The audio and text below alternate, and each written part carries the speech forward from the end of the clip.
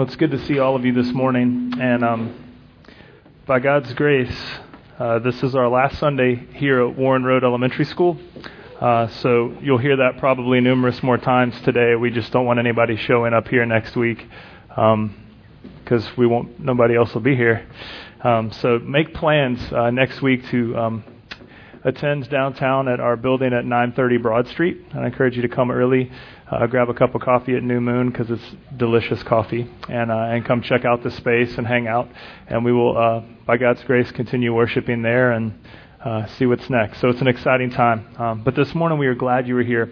And if you are a guest, welcome. If you have any questions, we'd love to answer them for you. There's a guest services table out front, and feel free to grab anyone in the room here. We'd love to talk with you about Redemption Church, but moreover, the gospel of Jesus Christ. And so we've been going through the book of Deuteronomy, and as we continue to worship today through the reading of God's Word, I encourage you to turn to Deuteronomy chapter 14.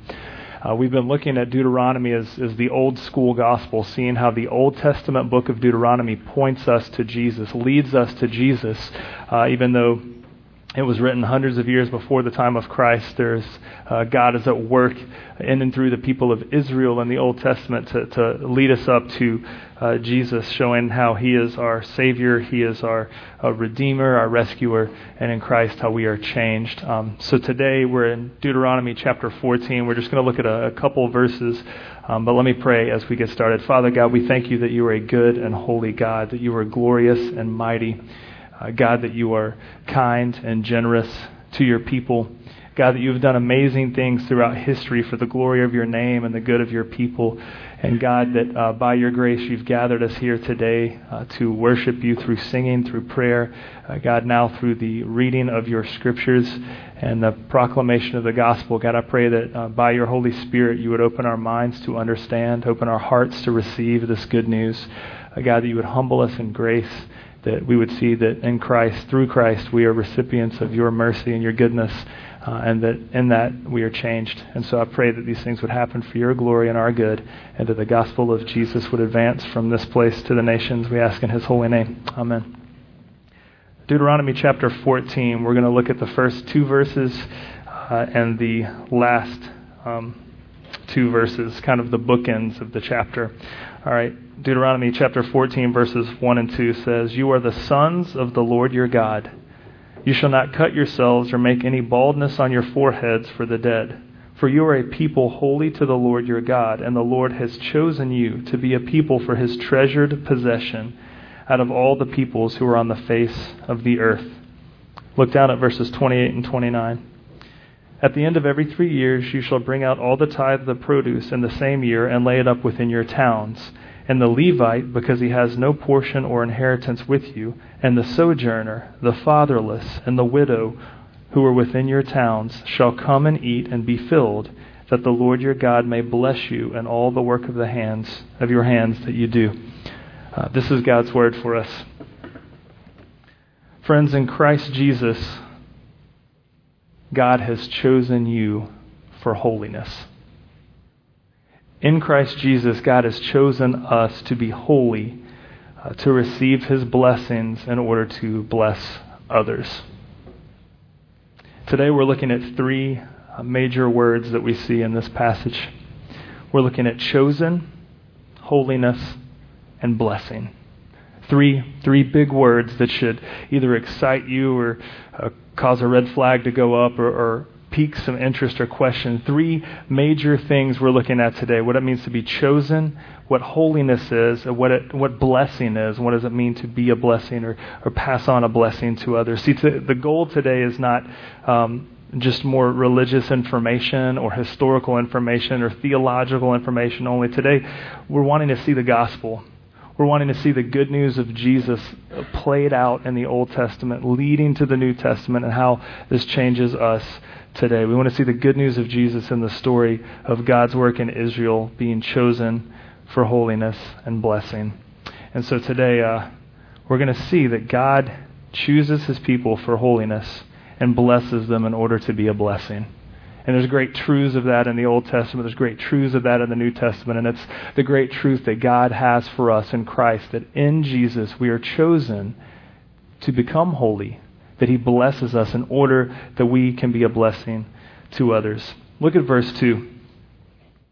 And we're looking just at the first couple and the last couple verses, and we'll kind of plug in the rest as it kind of bookends the concepts for us. Verse 2 says this: "You are a people holy to the Lord your God, and the Lord has chosen you to be a people for his treasured possession out of all the peoples who are on the face of the earth." You see, in the Old Testament, we see that God had chosen Israel to be the recipients of his covenant love, his covenant grace. That God, at the very beginning of time in Genesis, created everything out of nothing. Created the first man, the first woman.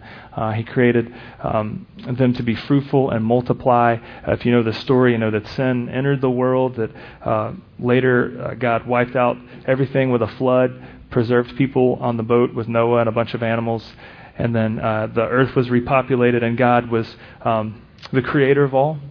Showed his love for all, but had chosen Israel to be his special people, his recipients of covenant love. He had freed them. They were in bondage in Egypt and slavery, and he had freed them and was leading them to a land of promise. And as he's leading them, they were rebelling, they were worshiping other idols, they were wrestling with what cultural things to adapt and not do. And God's saying, look, I have chosen you to be my people. You're to be holy, you're to be different. I'm leading you to this land that I've promised you. I'm making good on my promises, but as I'm taking you there, I'm going to shape you to be distinct from all the other people on the face of the earth. You're going to be my people, the recipients of my love. You're going to live differently. You're going to be holy. Now, for Israel, and we see in this passage evidence of this, is for Israel this included certain dietary laws, certain things that they were allowed to eat and not eat, some things that they were allowed to do and not do. And you can read all of this in this chapter. They were allowed to eat certain things but not other things, and they couldn't do certain things dietarily speaking. And also there was a mandate in this chapter for them to be generous in all that they do. There's in verse 22 it says, "You shall tithe all the yield of your seed that comes from the field year by year." You see, God chose them to be the recipients of his love. He chose them so that he could shape them to be different, to live differently. And marks of their differentness included food laws and restrictions and generosity and stewardship. So when we look at this, we need to look and see how this points us to Jesus. What does God's choosing Israel have to do with us being chosen in Christ? You see, this leads us up to Jesus, because you and I today, we often can jump to these theological concepts and kind of skip Jesus. Because we can say, well, God chose Israel. I mean, he says right there, "You are a people holy to the Lord your God. God has chosen you." And if you're like me, you probably want to say, well, I want to be chosen by God. I mean, do you not? Do you not want to be a recipient of God's love? Do you not want God to say, "You are my special child. I love you. I'm going to change you and shape you and grow you to be a person very distinct from me"? I mean, that sounds like a good deal, right? And so often you and I will say, well, I want to be chosen by God, but we view it through non-gospel concepts. We view it like this. If you're like me, I went to school at this very elementary school, and I remember playing kickball on this field back there, but I've never been very athletic. I mean, I've pretty much always been this tall. I mean, even like in second grade, just like this huge, gangly kid running down the field, tripping over my huge feet. I was rarely the first chosen on the kickball team, right? Because when we think about being chosen, we think, well, you have to bring something to the table. Like if you want to be on an athletic team, you better bring some skill. All right, you better bring some sort of athletic ability. I mean, if you don't have that athletic ability, you're not going to be chosen, right? Or maybe it's for school. You have to have a certain grade point average to be chosen for the scholarship or to be chosen for a certain school. Some of you guys are wrestling with that now, whether it's high school or college or graduate school. You're thinking, man, I need to get this. I need to perform a certain way in order to be chosen by this school, or to be chosen to be a recipient of this scholarship, or even in work. You have to perform in order to be chosen. And so if we approach God like that, we miss the gospel, right? God doesn't look at you and say, well, what do you bring to the table? I mean, if I'm going to choose you, you better bring something to my kingdom, right? But how often do we approach God like that? thinking we got to do better, try harder, we have to get smarter or be more religious. In fact, that's where the holiness thing comes in here, because so often we'll read something like this that says you are a people holy to the Lord your God, and God has chosen you. And we'll think, wait, God has chosen me because I'm holy. And that puffs us up in pride, right? I mean, it would be very easy to look at this and say, well, God chose Israel because they were so much more religious than the other people of the land in that day. They were more religious than Egypt. They were more religious than whoever. They were more holy. But friends, we mustn't get the cart before the horse. God did not choose Israel because they are holy. God chose Israel so that He could make them holy. Are you with me? God did not say, well, look at these holy people. I will accept them and love them. Rather, if you know the story of Israel, they were wrought with disaster, constant rebellion, constant doubt, constant disbelief, constant idolatry. In fact, the whole timeline of Bible heroes is full of adulterers and murderers and liars and thieves and prostitutes. And God says, I love them. I'm choosing them to be my people. I'm choosing them so that I can shape them to be holy, so that I can change them, so that I can grow them to be my special people. Friends, I want us to know that is the essence of God's love and grace toward His people. God chooses who He wants to choose in order to show them His goodness, His grace, His love. We have to start there. In fact, we can't jump to the laws of dietary things and tithing. In fact, because it would be easy to think that that's like merit-based, that God chose them because they didn't eat certain foods, that God chose them because they gave such and such money, or because they worshipped a certain way. I mean, they were holy because they did those things, therefore God chose them. That's not the case. God chose them because He chose them, because He's a gracious, good, and loving God. And so, friends, if you're in this room today and you're wrestling, like, I want to be chosen by God, I want to do better, try harder. Maybe if I do these dietary laws, maybe God will love me. Maybe if I give a certain way, God will accept me. Maybe if I do religious, holy things that look all holy and good, maybe God will love me. Friends, let's put that on the back burner for a second, and let me just say that God in Christ loves you and accepts you, period. Doesn't matter what you've done. Doesn't matter what state you find yourself in. You can walk in here today and say, I have so much filthy sin. I do gross things. I have thoughts that are haunting me. I have so much doubt and disbelief. My life is full of rebellion. I don't even know if there is a God. I'm so glad you're here. And I want you to hear the gospel is that God chooses people because He's a good, loving God. He doesn't choose you because you bring any awesome resume to the table. Okay? We good?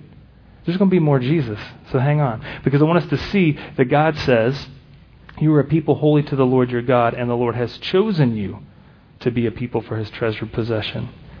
He has chosen them to be holy. See, holy means, so that's what we need to see, is we need to know what holiness is, right? Because it's good to say, I want to live a holy life, and if God has chosen me, I want to live holy. Holy means set apart by God for God's purposes. If you are living a holy life, it is not that you are setting yourself apart for God's purposes, it is that as God is setting you apart for God's purposes. Does that make sense? Too often we think, well, I want to live a holy life, so I will do such and such thing. And it may be a good thing, but the language of holiness in the Bible, the Old Testament word used to mean holy or sanctified or set apart for God's purposes is this imagery of like objects that were used for worship in a temple. Like it may be a little abstract for us, but if you can imagine being in an Old Testament temple worship service, I mean, they had different objects like candles and bowls and stuff, and the priest would walk in and say, this object will be used for worship. And so the priest would take the object and say, this object, he would declare this object to be holy. The bowl did not make itself holy. The bowl did not declare itself holy. The bowl was declared by the priest to be holy. And the priest would purify it, wash it, clean it up, and say, this item is not for Cocoa Puffs in the morning. This bowl is for worship. This bowl is for special, set-apart purposes for God. And they would use the item for worship and clean it up and use it again for worship. It was set apart for holy purposes. And that's what God in Christ does for us. Jesus says, you are mine. I declare you to be set apart for holy purposes. I will clean you up to be set apart for holy purposes. I will use you for holy purposes, but we have to see that it is God in Christ declaring the holiness. It is not your tradition. It is not your religion. It is not your theological construct or philosophical preference or worship style or how good you think or good you do. None of that makes you holy. Some of that may be evidence of God making you holy, but it's not you making yourself holy by doing it. You see, God's people weren't making themselves holy by abstaining from certain foods and eating others. They weren't making themselves holy by giving things and doing things. Those were just evidences of God saying, I have set you apart to be my holy people. Holiness is an identity. Holiness is an expression of what God has done, saying, I have chosen you. This is all God making good on His promises. You with me? Chosen for holiness, not chosen because of holiness. We have to see that. Because that is the theme of the Old Testament. That is the theme of the New Testament. That is the theme of the gospel that should ripple through our lives. And some of you guys have great stories, and I want this to be a freeing bit of knowledge for you. That you don't have to get holy and be holy so that God will choose you. I just want you to show up and say, I am a filthy, dirty bowl. I want to be set apart for God's purposes. God, choose me. God, clean me. God, shape me to be yours. And we see that played out for Israel. But they fail time and time again. Idolatry, rebellion, doubt, disbelief. But there's still some good news. You see, Israel is to display faith. They're to trust God with His provision and to trust God by obeying Him. They're going to say, look, we recognize that we are chosen, therefore we're going to live holy lives, trusting that God is making us holy, as evidence to those around us that God is a good God. And they show this evidence in numerous ways, and some includes being a blessing, stewarding grace to others. Look at verse 28. At the end of every 3 years, you shall bring out all the tithe of your produce in the same year and lay it up within your towns. And the Levite, because he has no portion of inheritance with you, and the sojourner, the fatherless, the widow, who are within your towns, shall come and eat and be filled. That the Lord your God may bless you in all the work of your hands that you do. The Levite, there were those who had no territory to call their own. They lived kind of everywhere and just relied on the generosity of others. Sojourners, those were foreigners, travelers, orphans, widows. It says, I've chosen you in order to make you holy. Your holiness is a blessing. That blessing is to be blessing others, to bless others. That the Lord your God may bless you in all the work of the hands that you do. I mean, I don't know about you, but I'm thinking I want God to bless the work of my hands, right? I mean, it doesn't matter what job you have. It doesn't have to be a Christian job. Just whatever job you have. You probably say, like, I want to do well in my business. I want to do well in school. I want profits to go high. I want our product to sell. I want our shop to be filled. I want our restaurant to keep busy. I want to excel in applying medical knowledge to help heal people. I want to raise my kids to grow in knowledge and to be great people, But it says God will bless all the work of the hands that you do. But we can't read that one sentence. We have to see everything before it. It says you're a people holy to the Lord. You shall tithe. You shall give. It was like standard 10% of the crops and the produce that you had. You store up 10% of that so that you can bring it out and share to others. Verse 23 says that you may learn to fear the Lord your God always. I love that. That you may learn to fear the Lord your God always. Fear is in like reverent worship, not like running in terror, like Godzilla is like. It's like fear. It's reverent worship. God is huge. He's amazing. He has provided for us. Wow. He says you shall be generous. God has blessed you. God has chosen you. God is making you holy. He has blessed you, blessing the work of your hands. Be good stewards of that so that you can learn to fear and worship the Lord your God always. Down in verse 26, and that you shall eat before the Lord and rejoice, you and all your household. I just love the connections here. It's like, all right, so God has chosen his people. He's making them holy, and he's blessing the work of their hands so that they can be a blessing to others. And in that, there is worship and joy. You ever think about that? I mean, that's totally contrary for us. We're thinking, man, if I have to give something up, where's the fun in that? We think joy comes when we get more. But right here's one of many examples that says, hey, if you give more, you'll be generous and you'll find joy, right? Because in that is trusting God. I mean, here are God's people. They've not fully settled into the land he had promised them yet. They're traveling from one place to another for 4 decades saying, God, we're trusting you to provide. And God's saying, hey, I'm going to provide, but I need you to be generous with what I provide for you. Hey, I'm going to bring all the crops you need. You'll be well fed, but I need you to give some of that away. I need you to give some of those crops away to those who are traveling and to the widows and to the orphans, to those who are not part of your community, the sojourner. In that they will be filled. In that they will be rejoicing. In that is an act of worship.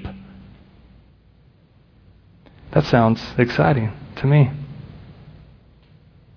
So what I want us to do is see one of many examples in the New Testament how Jesus does this. Because we say, I want to be chosen. I want to be holy. I want to be a blessing to others. Don't you? Don't you want to be chosen by God? Don't you want to be holy, set apart for God's purposes? Don't you want to be a blessing to others? Don't you want to steward what God gives you? We're not talking about money here. We're talking about a generous heart that's being shaped by the gospel to be a worshiper full of joy. That's what we're talking about. It may involve giving money or time or resources or stewarding your house or your car or your relationships or your opportunities. We'll get to that in a minute. But what I want us to see is God chooses his people in order to make them holy. He makes them holy so that they can be a blessing to others, stewarding grace to show off how good God is. That's what it's all about. But look how good God is. Look how gracious he is. Look how joyful it is to be part of God's family. So what does this have to do with Jesus? Philippians chapter 2 is one of many awesome examples. Philippians chapter 2, the first 11 verses, right? Because I don't want us to walk out of here saying, well, I want to be holy so God will choose me, or I'm going to be generous so that I can be holy so that God will choose me. I don't want you to walk out of here like that.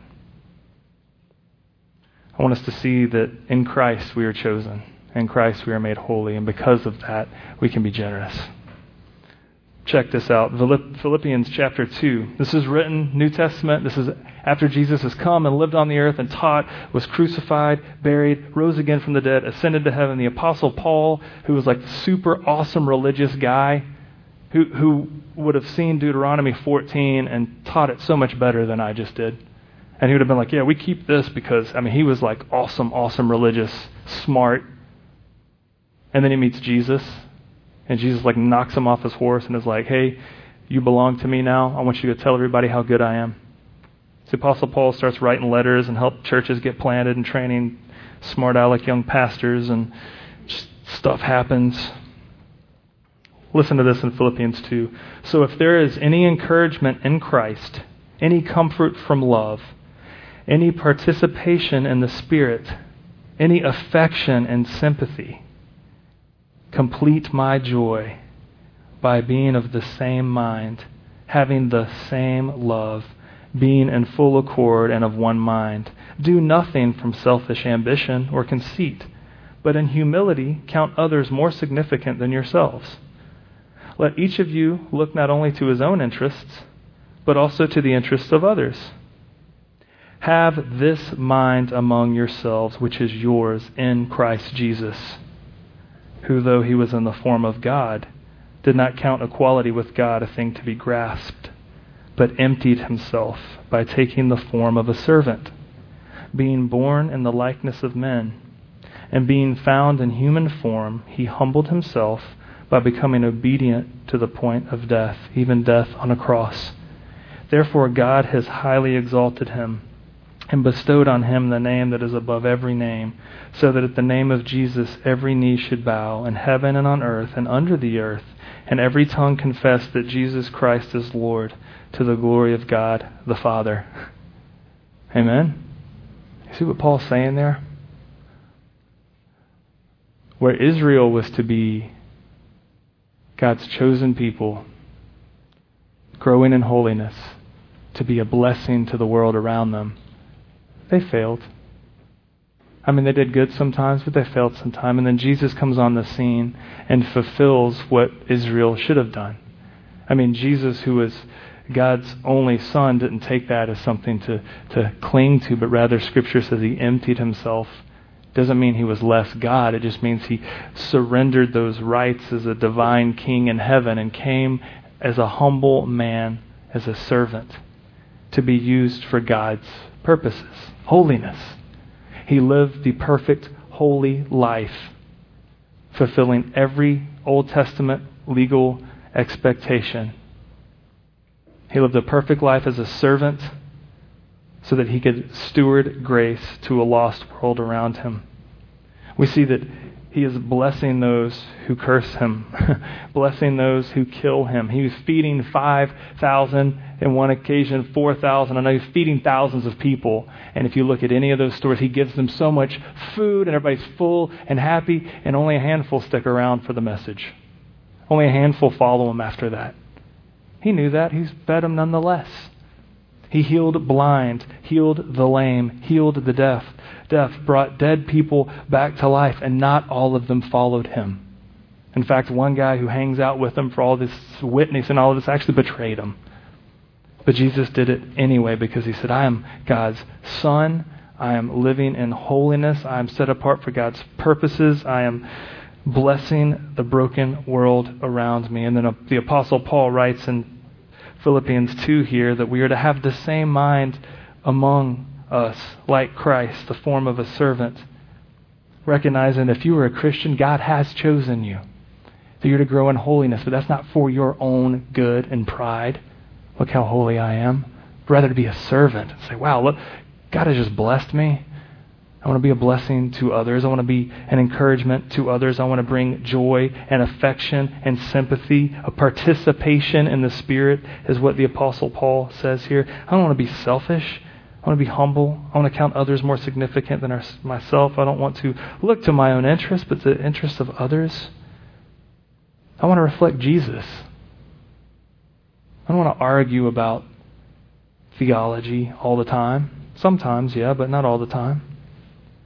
I don't want to pursue excellence in my field just so I can get accolades or more money. I want to do so in order to have influence to reflect Christ to others.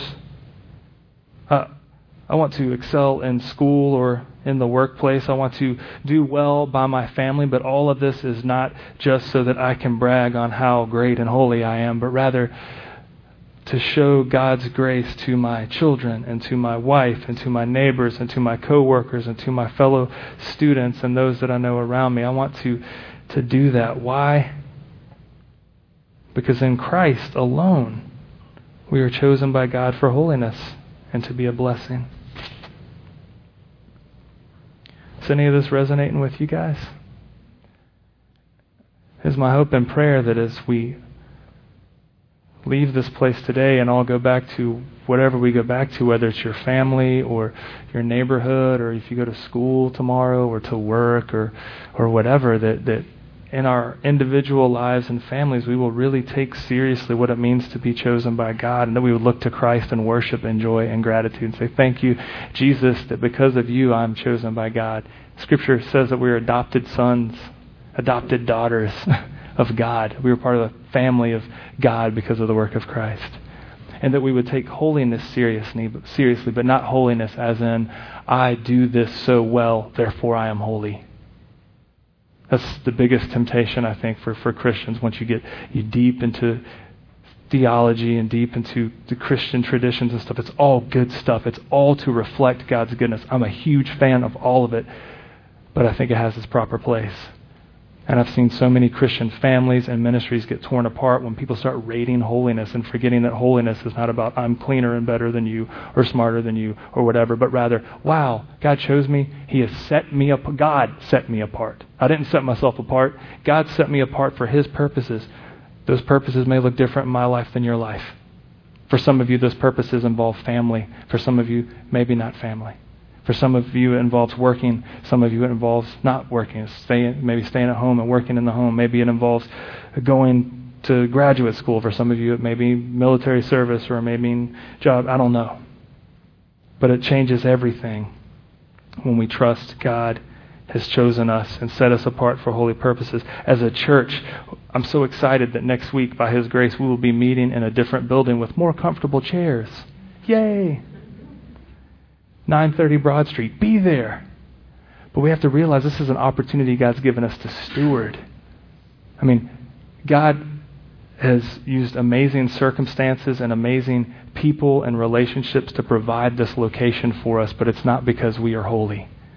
It's because God has, out of His grace, has chosen us and is saying, I'm going to use this opportunity to grow us in holiness and to grow us in influence, to bless others around us. And the opportunities to do that as a church are just astonishing. I mean, they're all over the place. We will have opportunities we haven't even recognized yet, both in the city, in the suburbs, in the state, nation, and to the world.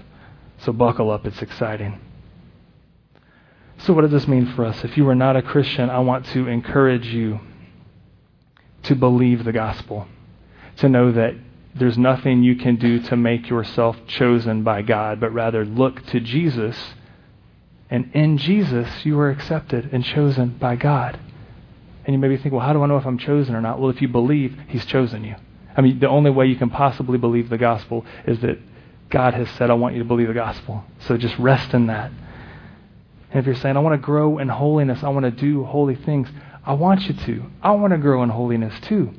But we see that it's God working in us and through us and uses other people to grow us in holiness, and that holiness in essence means set apart for God's purposes. And so it's okay if you're like, man, I didn't read my Bible today. I read it 6 days this week and I just forgot today. Well, it's okay. We'll work on that. So there's disciplines for us to grow in holiness. Huge fan of that. We're to grow in our holiness together. But if you stub your toe and say a bad word and you do an unholy statement that might have happened to me one time, maybe, doesn't mean God has no longer chosen you. It's my biggest fear. It's like, oh man, I said a bad word. Am I out of God's family now? It's not how it works. In Christ you were chosen, accepted, loved by God. You were an adopted son, an adopted daughter, and nothing will change that ever. And God set you apart to be holy, to grow for His purposes, to bless others around you. So if you are not a Christian, we want you to know Jesus more than anything.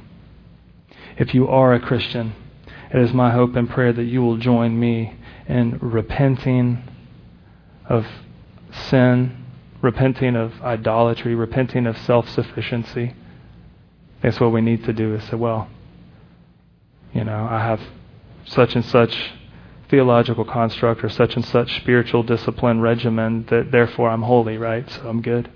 We just need to repent of that, man. Those are good things, but we don't need to rest in those. Those are evidences of God working in us. So we need to say, wow, God, thank you that by your grace I have been on track lately. Thank you, Jesus. To grow in holiness. And friends, I want us to grow to steward blessings, to recognize that we've been set apart for holiness, that we're not our own, that God sets us apart.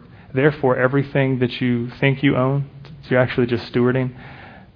God has, by proxy, set those things apart for His purposes as well, just so you know.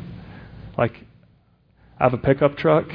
I probably shouldn't say this, but if you want to borrow it, it's God's pickup truck, so I can't say, no, it's mine, right? Man, there goes my truck. All of you are like, I'm moving, yes. Short bed truck, you don't want it. There's bigger trucks. I can give you the names of those in this church who have bigger trucks. Call them first. But that's just an example. If I believe that God has set me apart for holy purposes, it doesn't mean that I just get up here and talk about the Bible once a week, but it means that everything I own belongs to the Lord as well. My pickup truck, my skateboard, my Black & Decker weed eater, whatever. So if you're a Christian, I want to encourage you to join me in repenting, turning from our self-sufficiency, our pride, our fear, our doubts, and turning to Jesus is an act of worship and joy, saying, thank you for choosing me. Please grow me in holiness that I may be a blessing to others. This is what 1 Peter 2:9 says. That's why the Apostle Peter says to believers that you are a chosen race, a royal priesthood, a holy nation, a people for his own possession. It's echoing that same language of Deuteronomy. That you may proclaim the excellencies of him who called you out of darkness into his marvelous light. Because once you were not a people, but now you are God's people.